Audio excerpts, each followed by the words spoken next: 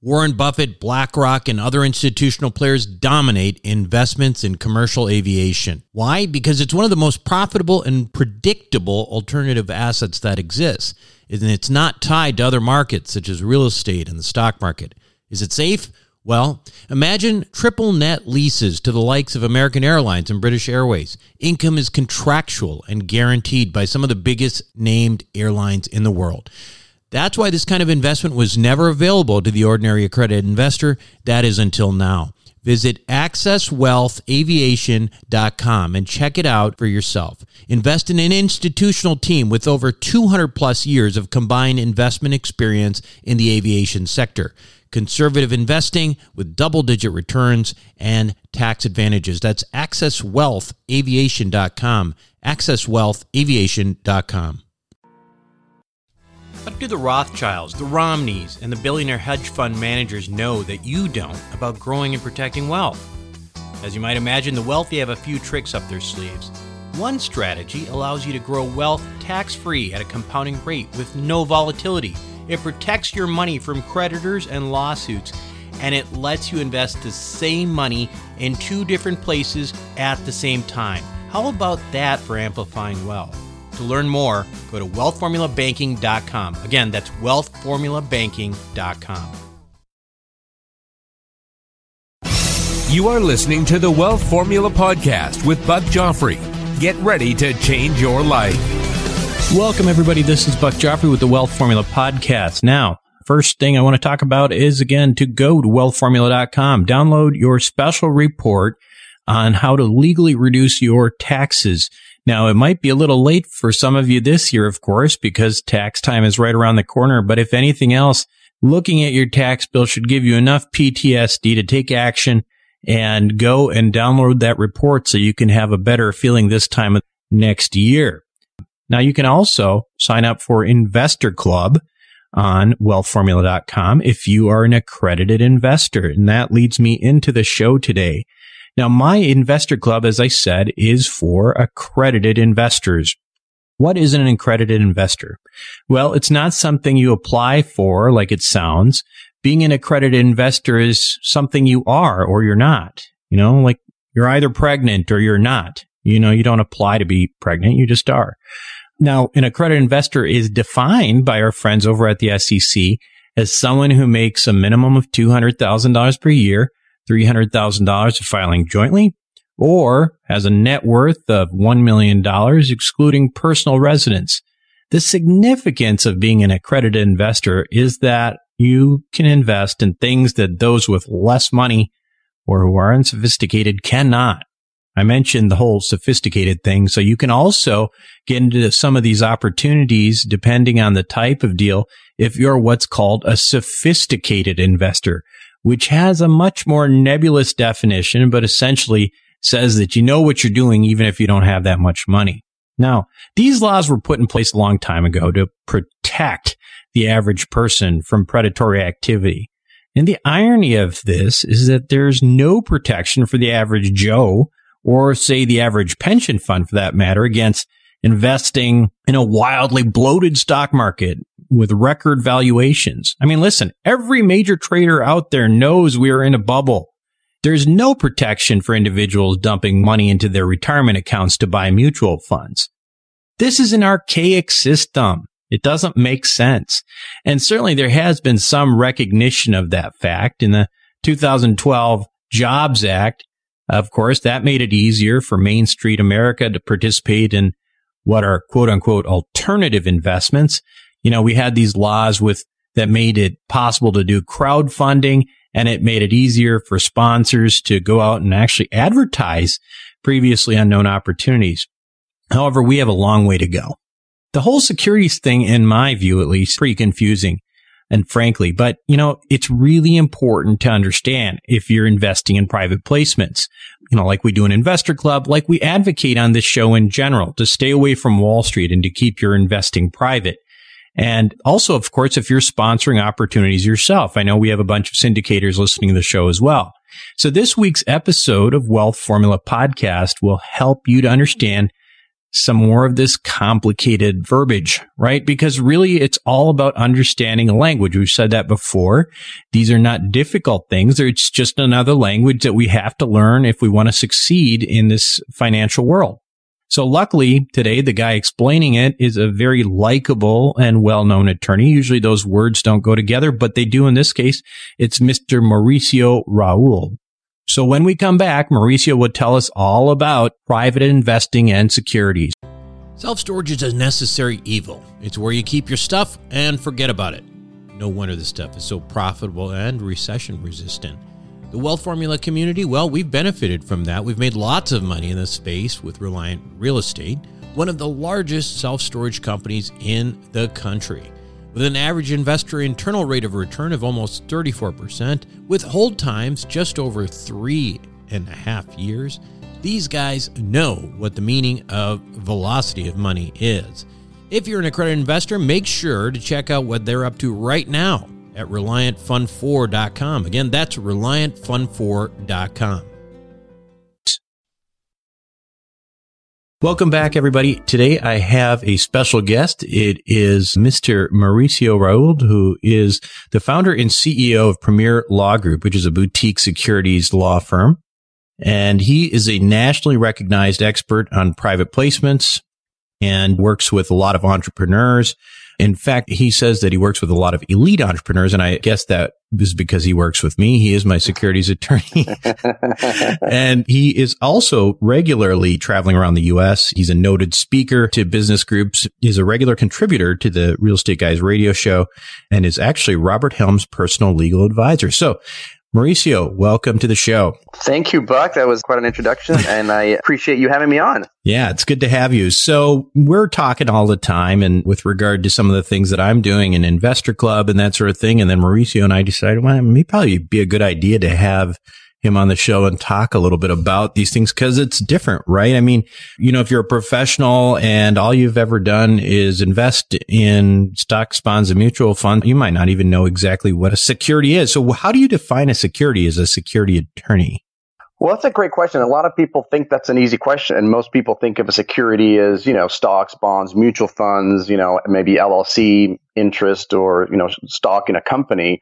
But in fact, a security is really, it's very broadly defined. And so anytime you take somebody's money and you manage that money, and so essentially investor is a passive investor, you're doing all the work, that's a security. And that can be in the form of an LLC or a corporation, but it can be in other ways. Like, for example, TIC agreements are securities. Profit sharing agreements are securities. So a lot of time people try and think they're getting around the securities laws by being creative and saying, well, I won't set up an LLC. I'll just do a note, or I'll just, you know, we'll buy the property, real estate, and take direct title, and we'll just do a TIC agreement. And they come up with all these fancy ways of doing it. But at the end of the day, that's kind of all irrelevant. If you're the one doing all the work, collecting money and managing the money for the return, that's a security. Is that the case for even if there is only, you know, like one other person or two other people? Is that still, I mean, you can't just in that situation just have three-way tenants in common, which you're calling TIC, by the way, just for clarification. You can't do that. It still needs to have sort of all paperwork related to a security. No, you can do that, but just because it's one other person, again, if you're doing all the work and somebody's putting in the money and you're doing all the work, that's security. Now, if you work with somebody who's a little bit more creative, I mean, we can typically structure your deal differently so that we avoid being considered a security. And that's kind of the way I like to approach it. So we always want to avoid, if possible, going into the world of securities, because that just leads to, as you know, a world of compliance, and certainly costs go up when you're dealing with securities compliance. So to the extent you're dealing with one other person or maybe even two other people, there are ways that you can structure your deal so that everybody becomes an active participant in the deal, and you're not the one who's actually out there doing all the work and everybody just kind of watches you and gives you their money. And so we can structure a lot of these smaller deals with less people. We can structure it in such a way that we avoid being the security and we avoid all those registration and exemptions and all that fun stuff, which I'm sure we'll talk about. Right. So this show in particular, as you know, focuses on private investing. And, you know, we have our own investor club with accredited investors and that sort of thing, syndicators on the show all the time. You know, it's not the only thing we talk about, but there's a lot of that. And so tell us, for people who have not yet participated in the private offerings. I mean, how is it different? How is that process and, the regulations different from a public offering? Yeah, so we're obviously in this world every day, so we kind of forget that a lot of the population doesn't know too much about private placements, and it's a foreign concept to them. But the easiest thing for me to think of from an investor standpoint, so let's take it from two different perspectives. One, if I'm an investor looking to invest in a private placement versus something that's trading on the stock market, the first thing that comes to mind when you're doing one of these is that you actually get to know and interact with the management of the company, right? So if I'm investing in a Dr. Joffrey fund, then I know Dr. Joffrey, and I can pick up the phone and I can call Dr. Joffrey and say, hey, how's it going, or what's going on? And you can give you my input, and you can describe to me how things are going. You're not going to be able to call up former Bill Gates when you had some stock of Microsoft and figure out what's going on, or Steve Jobs or Zuckerberg, right? That's just not going to happen. You're just going to buy the stock and hope it goes up or what have you. So more the intimate nature of the investment and knowing the management team and being able to have conversations and do your due diligence on the management team is obviously one huge advantage. And from a syndicator standpoint, it's very different from obviously listing on the stock market and in the stock exchange, because I try to keep it as simple as possible. But at the end of the day, if you are dealing with a security, which I'm going to assume we are after our definition at the beginning, then there's really only three things you need to worry about, right? One is you've got to register your syndication with the SEC, the Securities and Exchange Commission, or you have to find an exemption to registration, and we can talk about those or find those all day long, or it's illegal. Those are your three options. You either register it, you find an exemption, or it's illegal. It's that simple. And you're obviously not having to worry about, the stock exchange in terms of, going public and all the regulatory compliance that goes along with that stuff. Got it. So in terms of the types of private offerings that people see, like what are the typical private offering look like? What types of offerings are out there that people are, commonly seeing if they're accredited investors? Yeah, most of my practice deals with real estate investors. So I would say, 95% of my clients are real estate investors who usually have run out of their own money, or they want to go do bigger deals. And so they're taking down, multifamily apartment complexes, which require a little bit more capital than single family homes. You're typically raising $1 million, $1.5 million, maybe $2 million to take down one of those properties. I'm seeing a lot lately the mobile home park space. For some reason, that's coming on my radar. A lot of people are investing in mobile home parks and having funds for that. And assisted living facilities. Those are also kind of coming up on the radar. That's a demographic shift, right? Population's getting older, and there's a need for assisted living facilities for our older generation. And again, you're not going to see that in the stock market, right? That's not the type of companies you're going to be able to invest in the stock market. These are very specific niches that people get into. And again, it's something that you need to do your due diligence with, but you have the ability to pick up the phone and have conversations with the managers who are putting these deals together. But that's what I see primarily. It's all real estate. And like I said, lately it's been shifting in addition to the multifamily to these other little niches, which is really cool. So when somebody has an offering, sometimes you hear about Reg D, Reg C, stuff like that. Can you talk a little bit about that? Yeah, so that's into, again, big picture. We talked about the three things we worried about: registration, exemption, or illegal.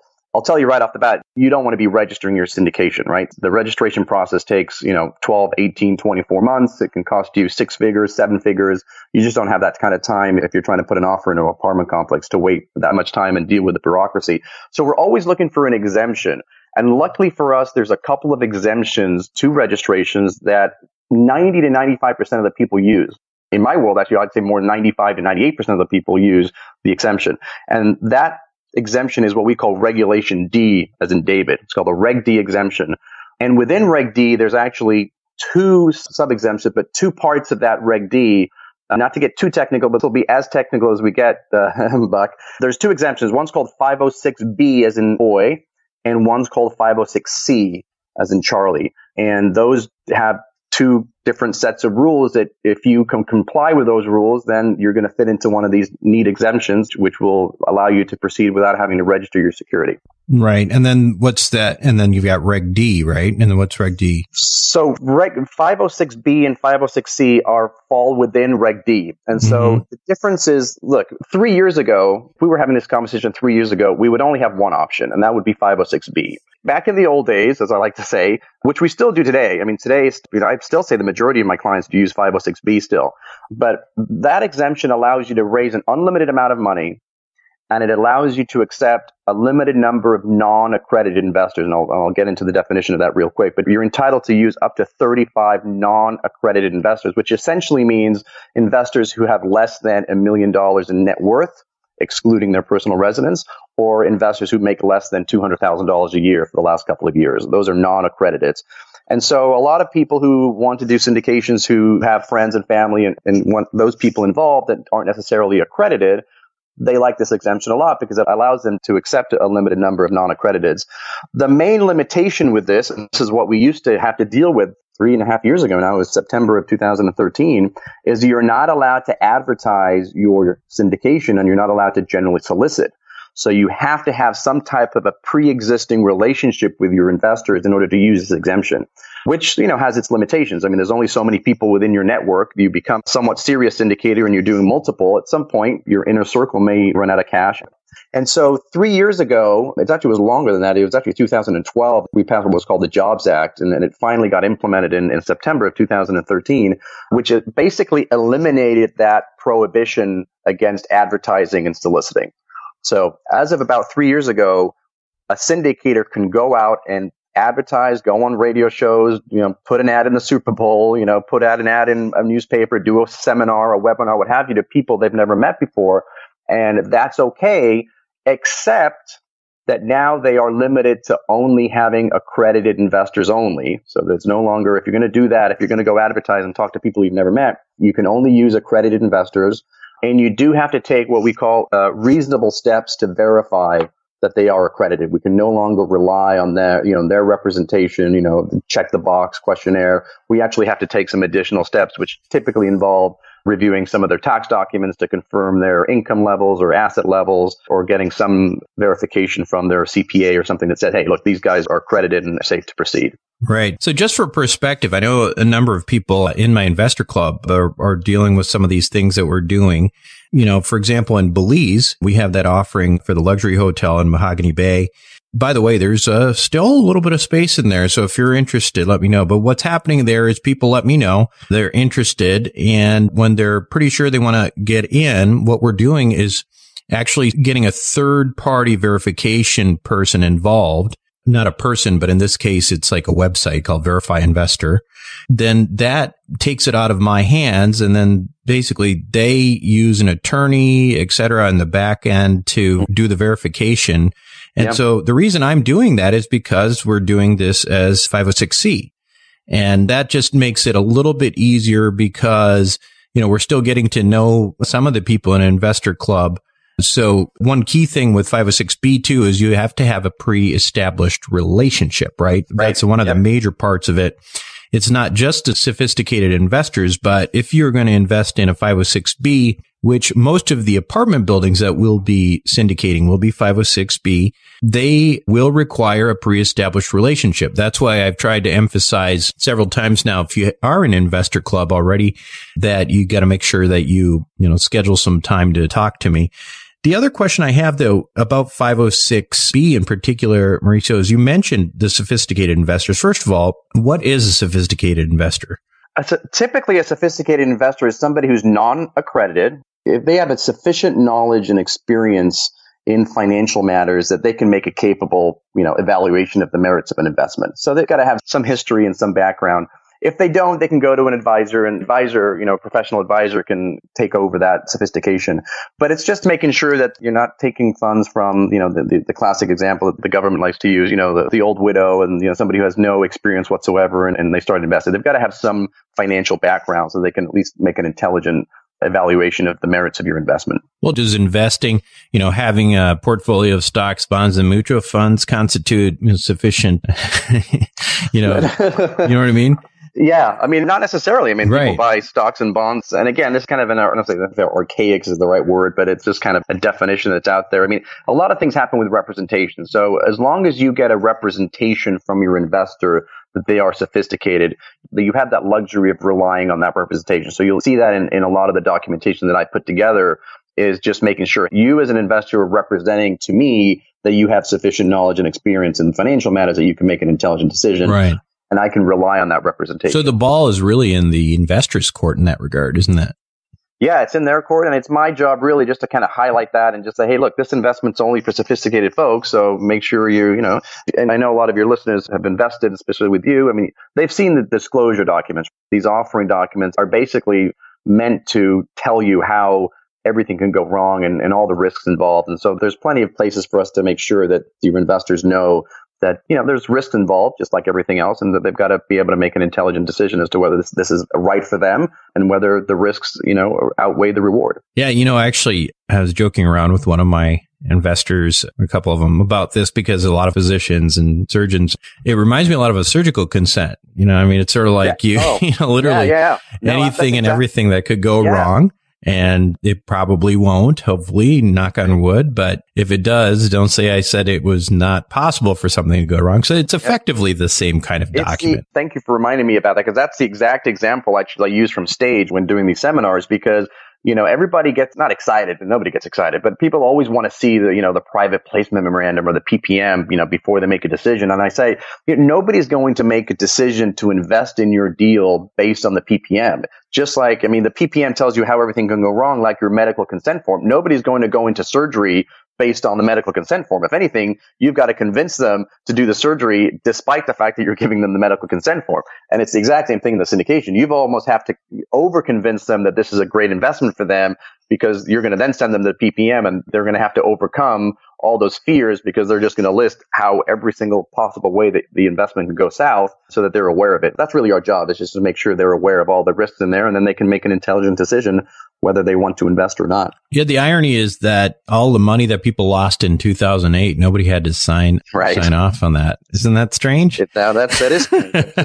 It's just a funny way. I don't want to get too political, but it's always interesting to see how the government likes to pick winners and losers in terms of what they're going to try and protect and what they're not going to try and protect. One little detail I also was curious about just personally was you said that in these 506B ones where, you can use sophisticated investors, there's typically a percentage of sophisticated investors. Now, what is that percentage? In percentage, when I say percentage, when you're dealing with a non-accredited but sophisticated investor, it's prudent. There's no fine line, but I typically recommend clients to only take a portion of their investable funds or their net worth or what have you.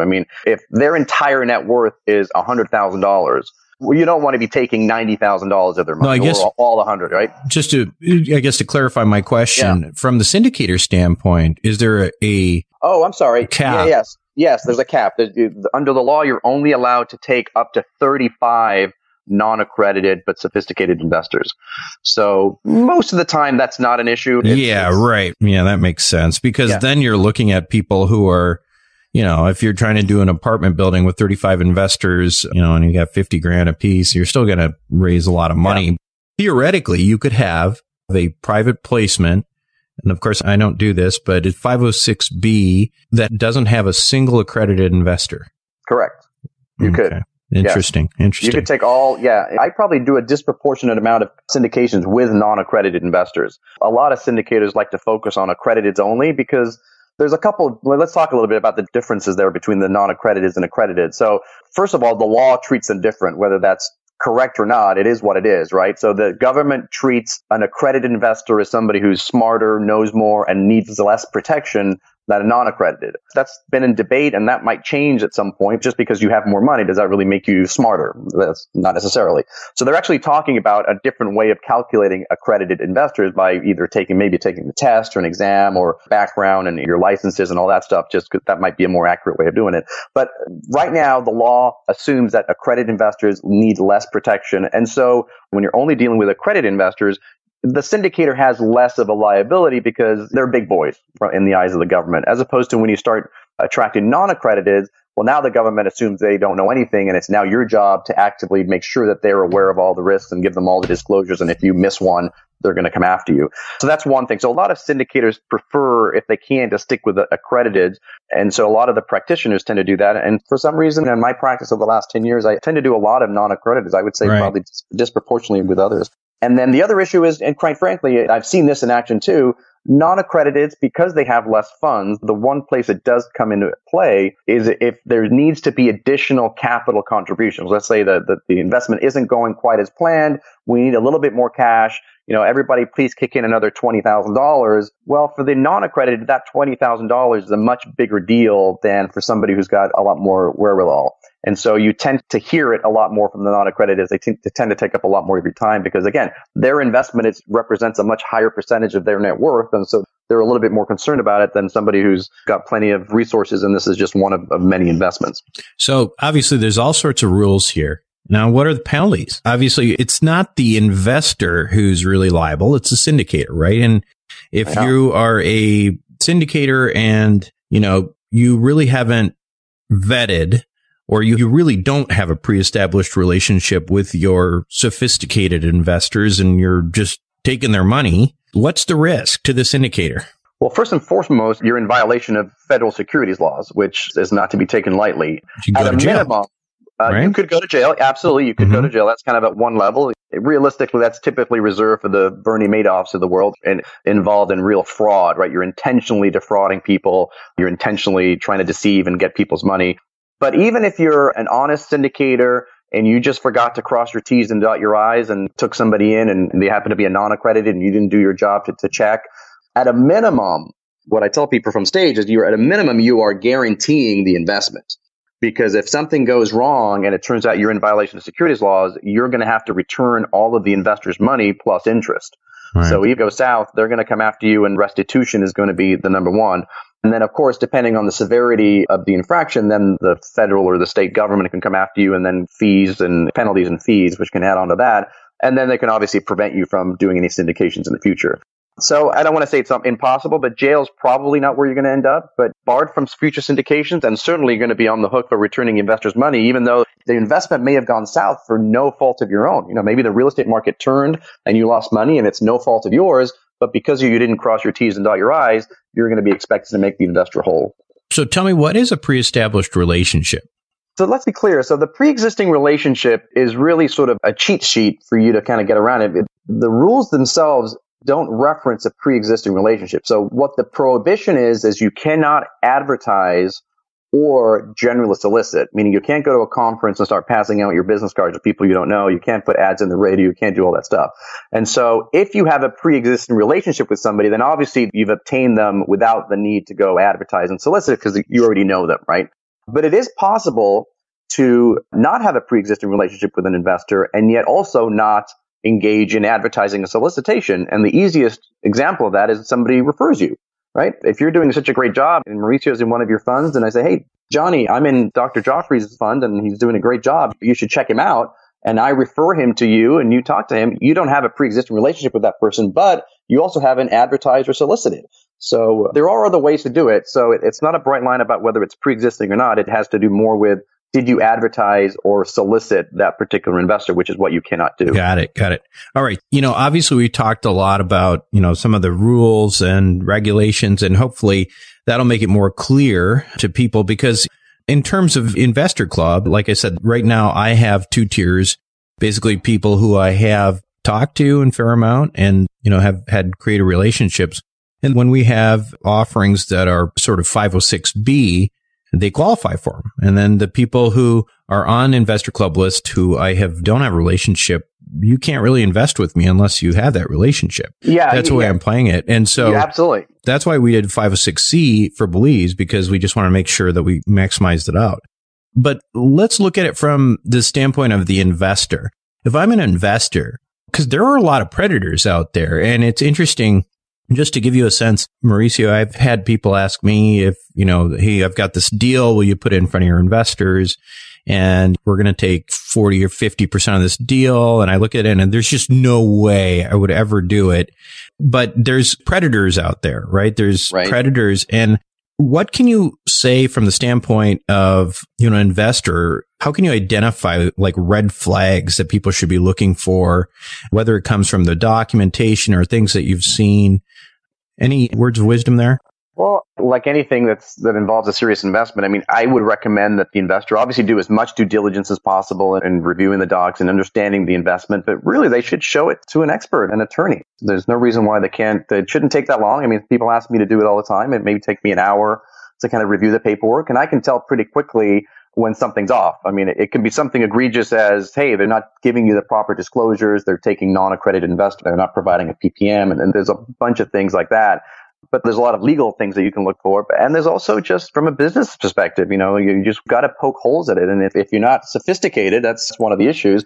You sometimes aren't able to identify and see what all the risks are. And if they're not pointing them out, you sometimes need an attorney or another syndicator who's got some experience. Ask them to take a quick look at it, and they can give you their 2 cents and maybe ask some questions that you didn't think of.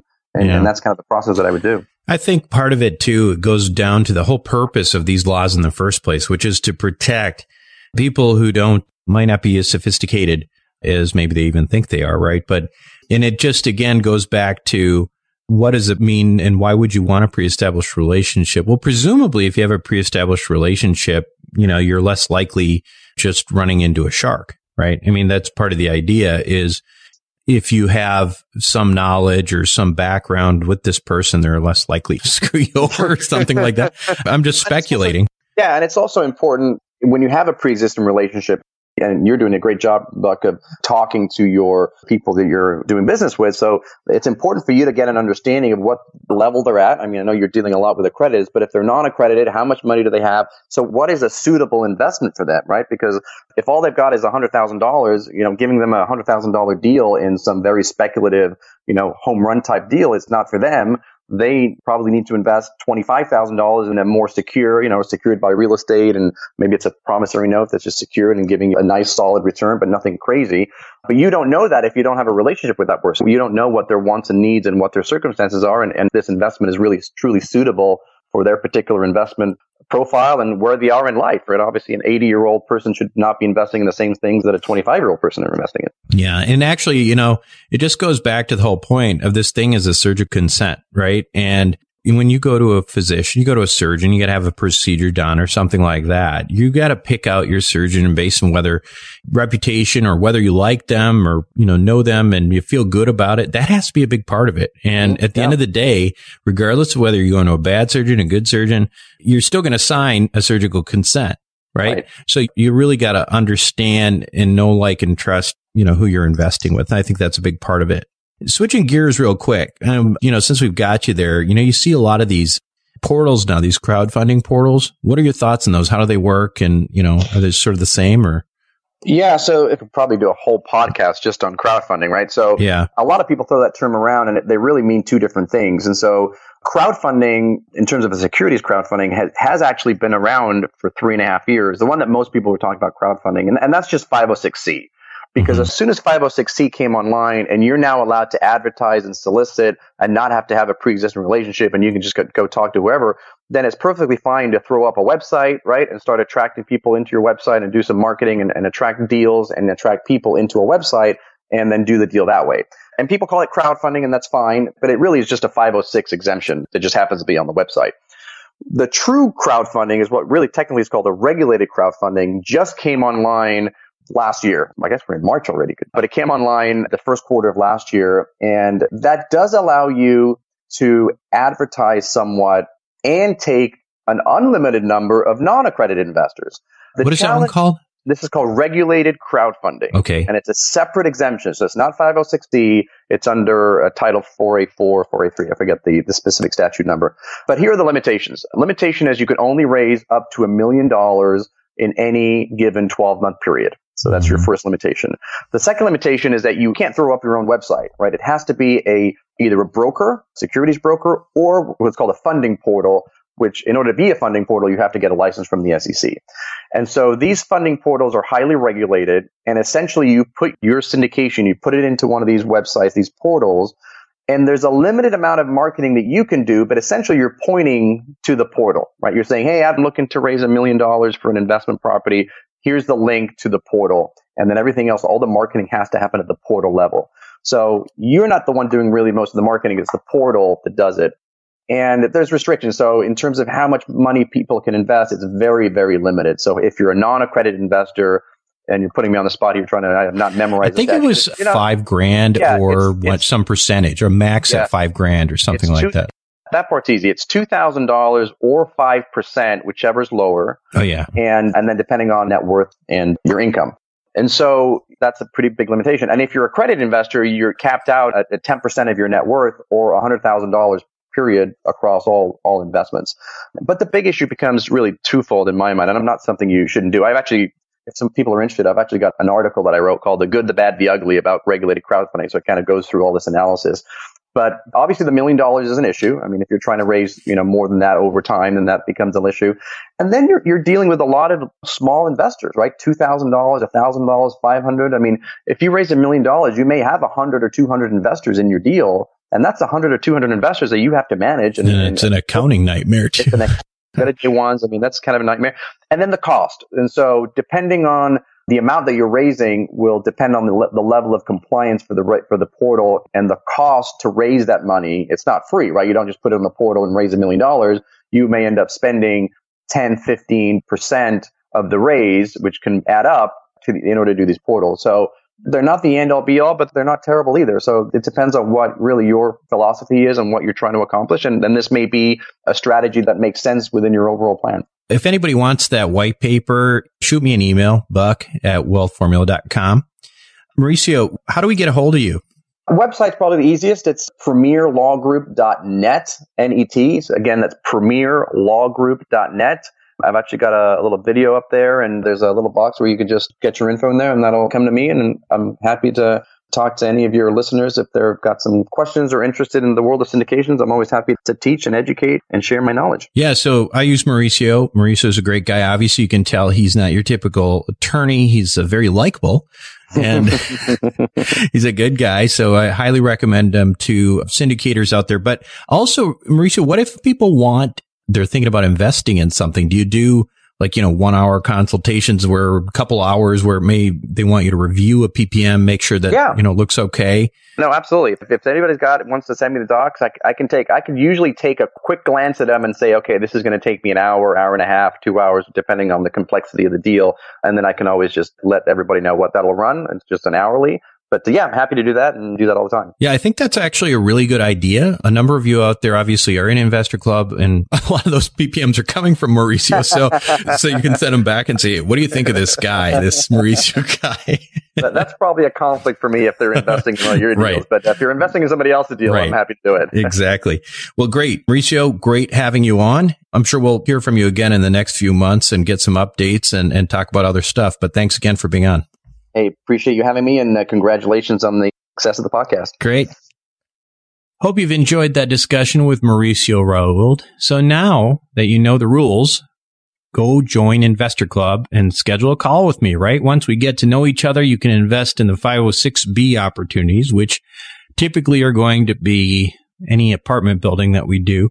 And for the rest of you, all sorts of things to invest in out there. Listen, you don't have to say, well, I'm not accredited, I can't do anything. Look at half the shows that I've done have been things that you can invest in. And you should do that. You should try to become accredited over time.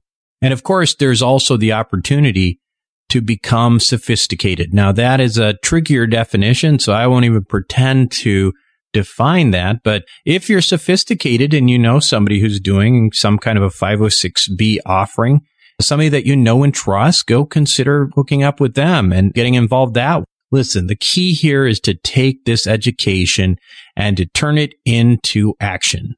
That said, until next time, this is Buck Joffrey with Wealth Formula Podcast. Thank you for listening to the Wealth Formula Podcast. Visit us on the web at wealthformula.com. The information contained in this podcast are opinions, not fact. As always, consult your own financial team before making any investment. See you next time. Buck Joffrey here from Sapio with Buck Joffrey. Aging might become reversible over the next 10 to 20 years. It's already being done in lab animals, so it's just a matter of time. Our challenge? To be healthy enough for when that time comes. As a former scientist and surgeon myself, my goal is to figure out how to do that and to share it with you.